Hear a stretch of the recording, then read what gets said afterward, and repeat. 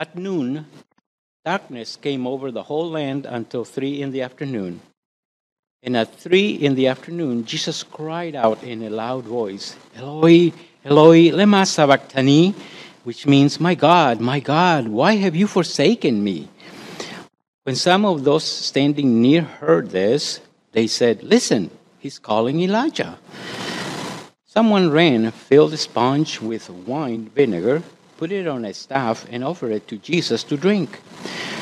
Now, leave him alone. Let's see if Elijah comes to take him down, he said.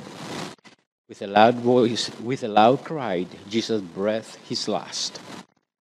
The curtain of the temple was torn in two from the top to bottom, and when the centurion who stood there in front of Jesus saw how he died, he said, surely this man was the Son of God.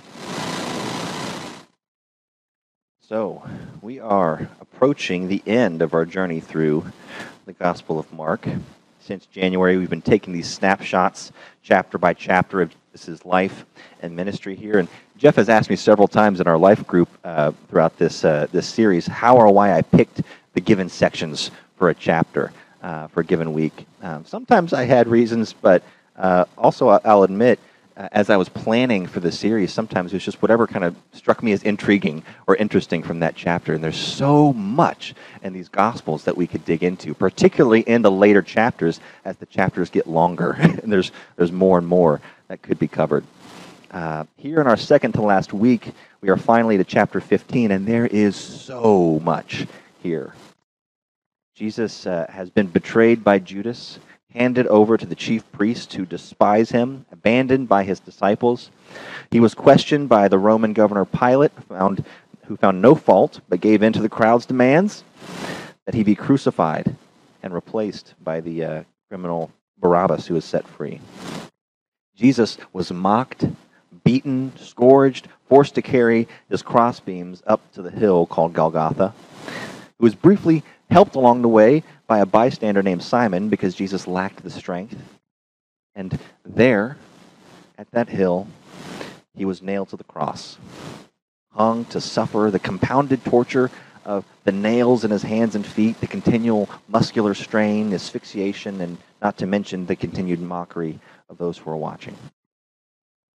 When talking about the cross, we have a few tendencies that we often will go to in the church. One thing that we might do is to avoid it. It's violent, it's uncomfortable, don't want to think about it or talk about it too much. Second, perhaps in addition to that avoidance, we may rush to spiritualize it, to cherish the cross. You think of songs like, Oh, the Wonderful Cross, right?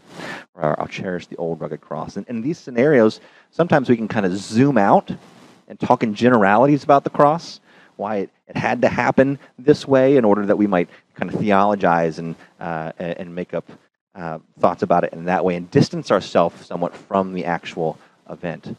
In a completely different direction, we sometimes instead will lean hard into the gory details surrounding the cross. And this is normally accompanied by kind of heavy guilt. Look at what you did, right? This morning, I want us to try to resist the urge to zoom out and theologize, but also to try to resist the opposite urge to make it all about us and our guilt and feeling bad about what happened. Instead, I had an alternative, I think, that I want us to try to focus on some of the particulars of this passage. Namely, the cry, the curtain, and the confession, 3 C's. And to explore what they reveal about the nature of our relationship to Jesus, as well as the character of God on display uniquely in this moment in the Gospel of Mark. Jesus, the incarnate Lord, forsaken and nailed to a cross. So let's start with that cry of Jesus on the cross. Lema Sebachthani, why have you forsaken me? Jesus, God incarnate, felt God forsaken. This whole moment is shrouded in drama. The skies have become inexplicably darkened, during the midday. Some people have tried to rationalize how that could have happened, maybe a solar eclipse or an intense thunderstorm happening at this time. But whatever the means, the point is clear. A dark day has come. Grief is approaching. It's reminiscent somewhat of the plague of darkness in Exodus that also accompanied the death of a firstborn, right? And Jesus cries out, my God, why have you forsaken me?" It's the first time in the gospel that Jesus has chosen not to pray, "Abba, Father," but instead he quotes from the opening lines of Psalm 22. My God, why have you forsaken me?" This is a prayer of lament, but also trust and hope in the midst of trial. If you read on through this psalm of lament, Psalm 22, it waffles back and forth between this intense cry of lament and anguish, but also hope and trust. In verses 3 and 4, it says, "Yet you are enthroned as the Holy One. You are the one Israel praises. And you, our ancestors, put their trust. They trusted, and you delivered them." And then verse 24 in particular says, "For he has not despised or scorned the suffering of the afflicted one.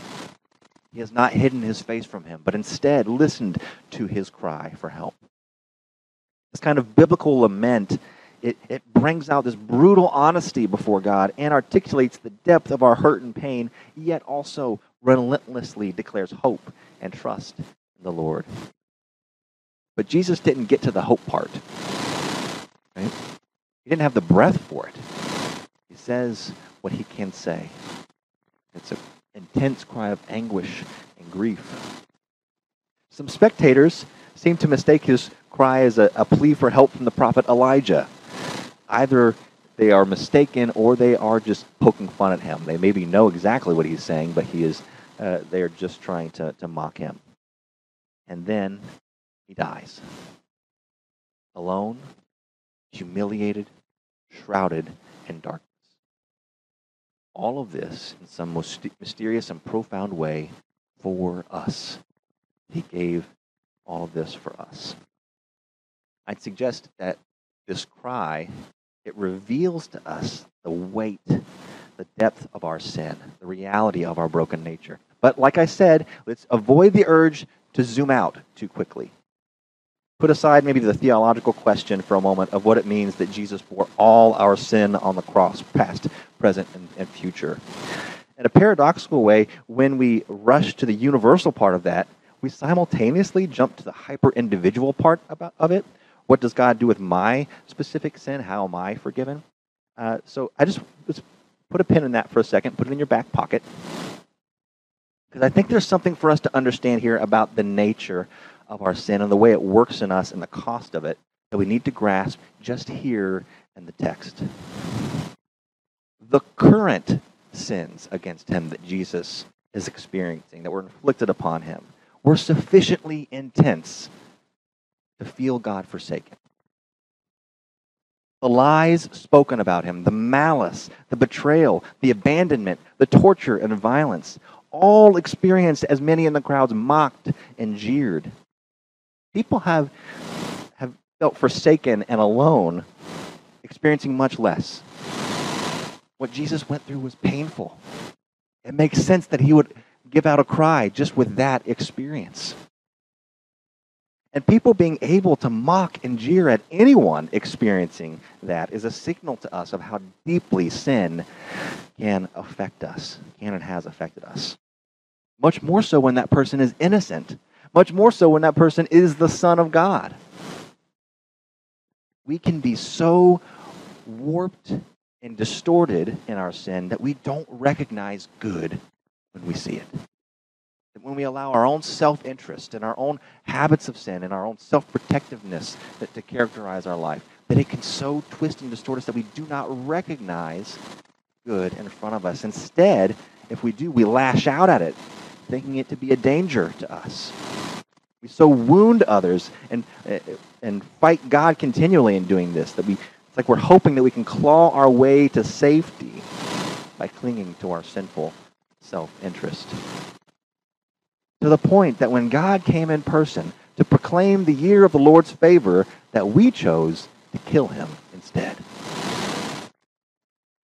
The natural conclusion For God to have made in that event would be to forsake humanity, to throw us to the dogs, so to speak, to be done with it. Faced with that decision, God instead chose to forsake himself.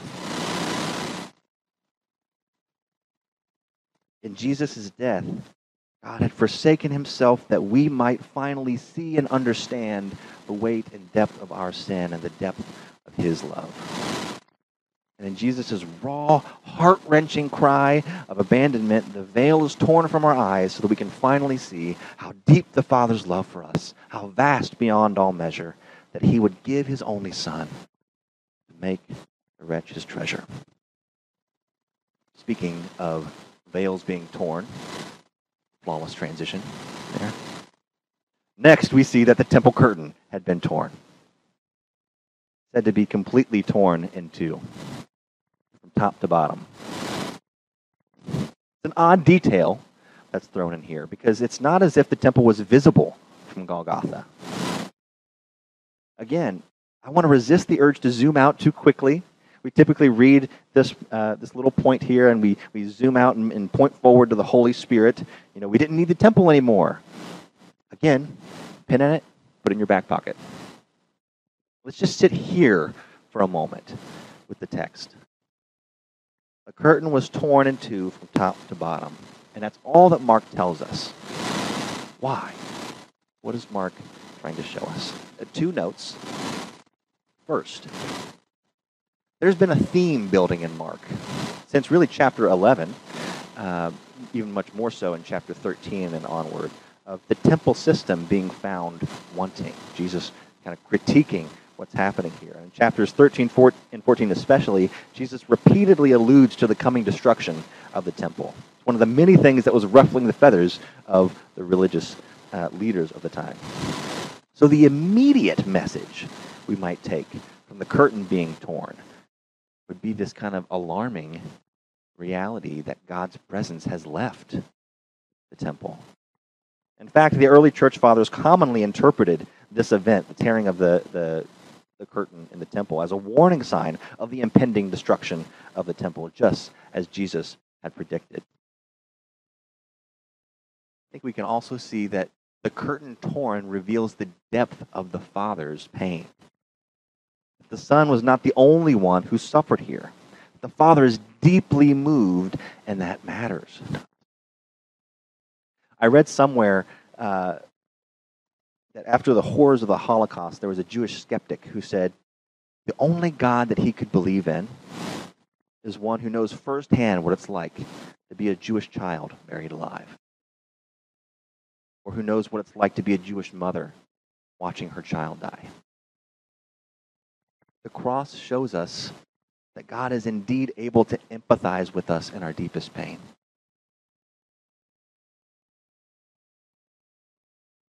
The Father shows his heartbreak here. The Son, just as the Son has experienced suffering, so the Father experiences this heartbreak. I said there's two notes, right? Second note, the only other time that we see this word for tear, schizo, we see it in Mark at least. Here we see it with the temple curtain torn.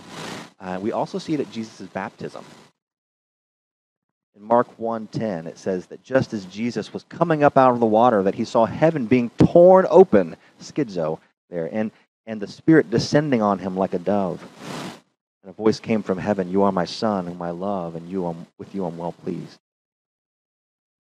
The curtain in the temple was meant to symbolize the barrier between heaven and earth itself, the divine realm and the realm of humanity. And at Jesus' baptism, it's like we see heaven rent open to show the Father's joy at this event. And at Jesus' death now, the temple curtain is rent open to show the Father's pain. And both events are accompanied by a revelation of Jesus' sonship.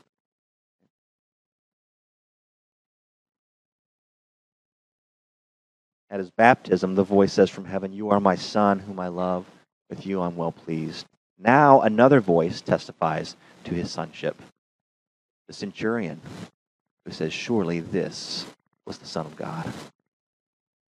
Now, I already noted that no one present would have been able to notice the curtain being torn. And being Roman, the centurion would not have even understood that significance anyway, what it meant. But it is immediately after that that he makes this confession that Jesus surely was the Son of God. Fascinating for a few reasons. One, again, he is Roman, not Jewish. He would have had little understanding of Jewish concepts of Messiah or even divine relationships happening here. But Romans had plenty of myths about gods and human offspring from the gods who became great warriors. So maybe he could have had that in mind. But for the most part, the Romans, especially centurions, would have attributed that title, Son of God, to one person, to Caesar, the emperor. So for this centurion to call Jesus the Son of God, it's an admission that Caesar is not, that this person who he is seeing has just died on the cross, the Son of God. And even stranger, his confession is based on one experience only, Jesus' death. We have no reason to believe that he had witnessed Jesus' miracles, his teaching, or his authority. All that he had witnessed was the supernatural darkness of that moment, Jesus' humble strength, his faithful lament, and his final submission in death. That's all the centurion has seen. This centurion's confession reveals God's power in weakness. The word that we often see translated in our Bibles as witness or testimony is the Greek word marturia, which is the same word that we get the word martyr from. The terms are interchangeable in the New Testament because to witness to Jesus' lordship assumed a willingness to give of your life. And as much as others tried to silence the gospel through persecution, we see that the willing testimony of Christ followers unto death, it only amplified their message even more. And in the same way, Jesus' death and humiliation, it stands here as the clearest and loudest witness to his authority and his love. The Roman centurion observed Jesus' death, and the only conclusion he could come away with was that he truly was the Son of God. It's almost like a reverse Wizard of Oz scenario, right? In the Wizard of Oz, they tear back the curtain at the end. The great and powerful Oz is revealed to be this tiny man who really is not that impressive at all. In Jesus' case, we see a curtain torn reveal what seemed like this humiliating death of a blasphemer and criminal, that he is truly the one of supreme worth, the one of true strength. He is, in fact, the Lord of the universe. So what does this mean for us? Did anyone happen to watch the coronation of King Charles yesterday? 50 people watched it. My wife got up with the kids like really early to turn it on and watch it. I slept in. I did not get up with them at 6 o'clock to turn that on. But I did, once I finally woke up, it was still on and got to watch some of it.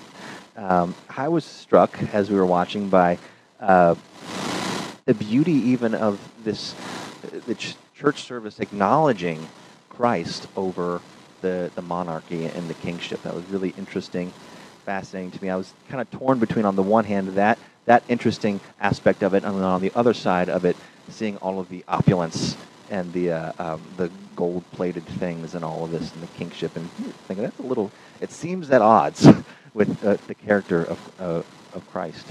And there was a moment in which they were serving communion, and there was the Last Supper displayed on this portrait behind the chancel, and they're doing all of this, and I was just struck at my own responses and reactions to this, thinking like, all of this just doesn't seem that impressive in comparison to him.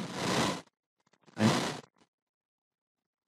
All of like earthly kingdoms and power and all of this just seems dull in comparison to Jesus' surpassing worth.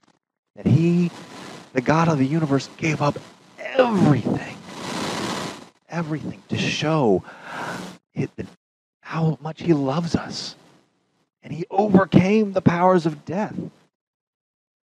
It reminds me of Philippians 2, where Paul's singing this Christ hymn, right? Saying that he, not considering himself to be one with God, gave equal to God, gave everything of himself, submitting himself even to death on a cross. And for that reason, he was exalted to the place that is above everything, his name above every other name, that at his name, the name of Jesus, that every knee should bow, every tongue confess that Jesus Christ is Lord, that he is good.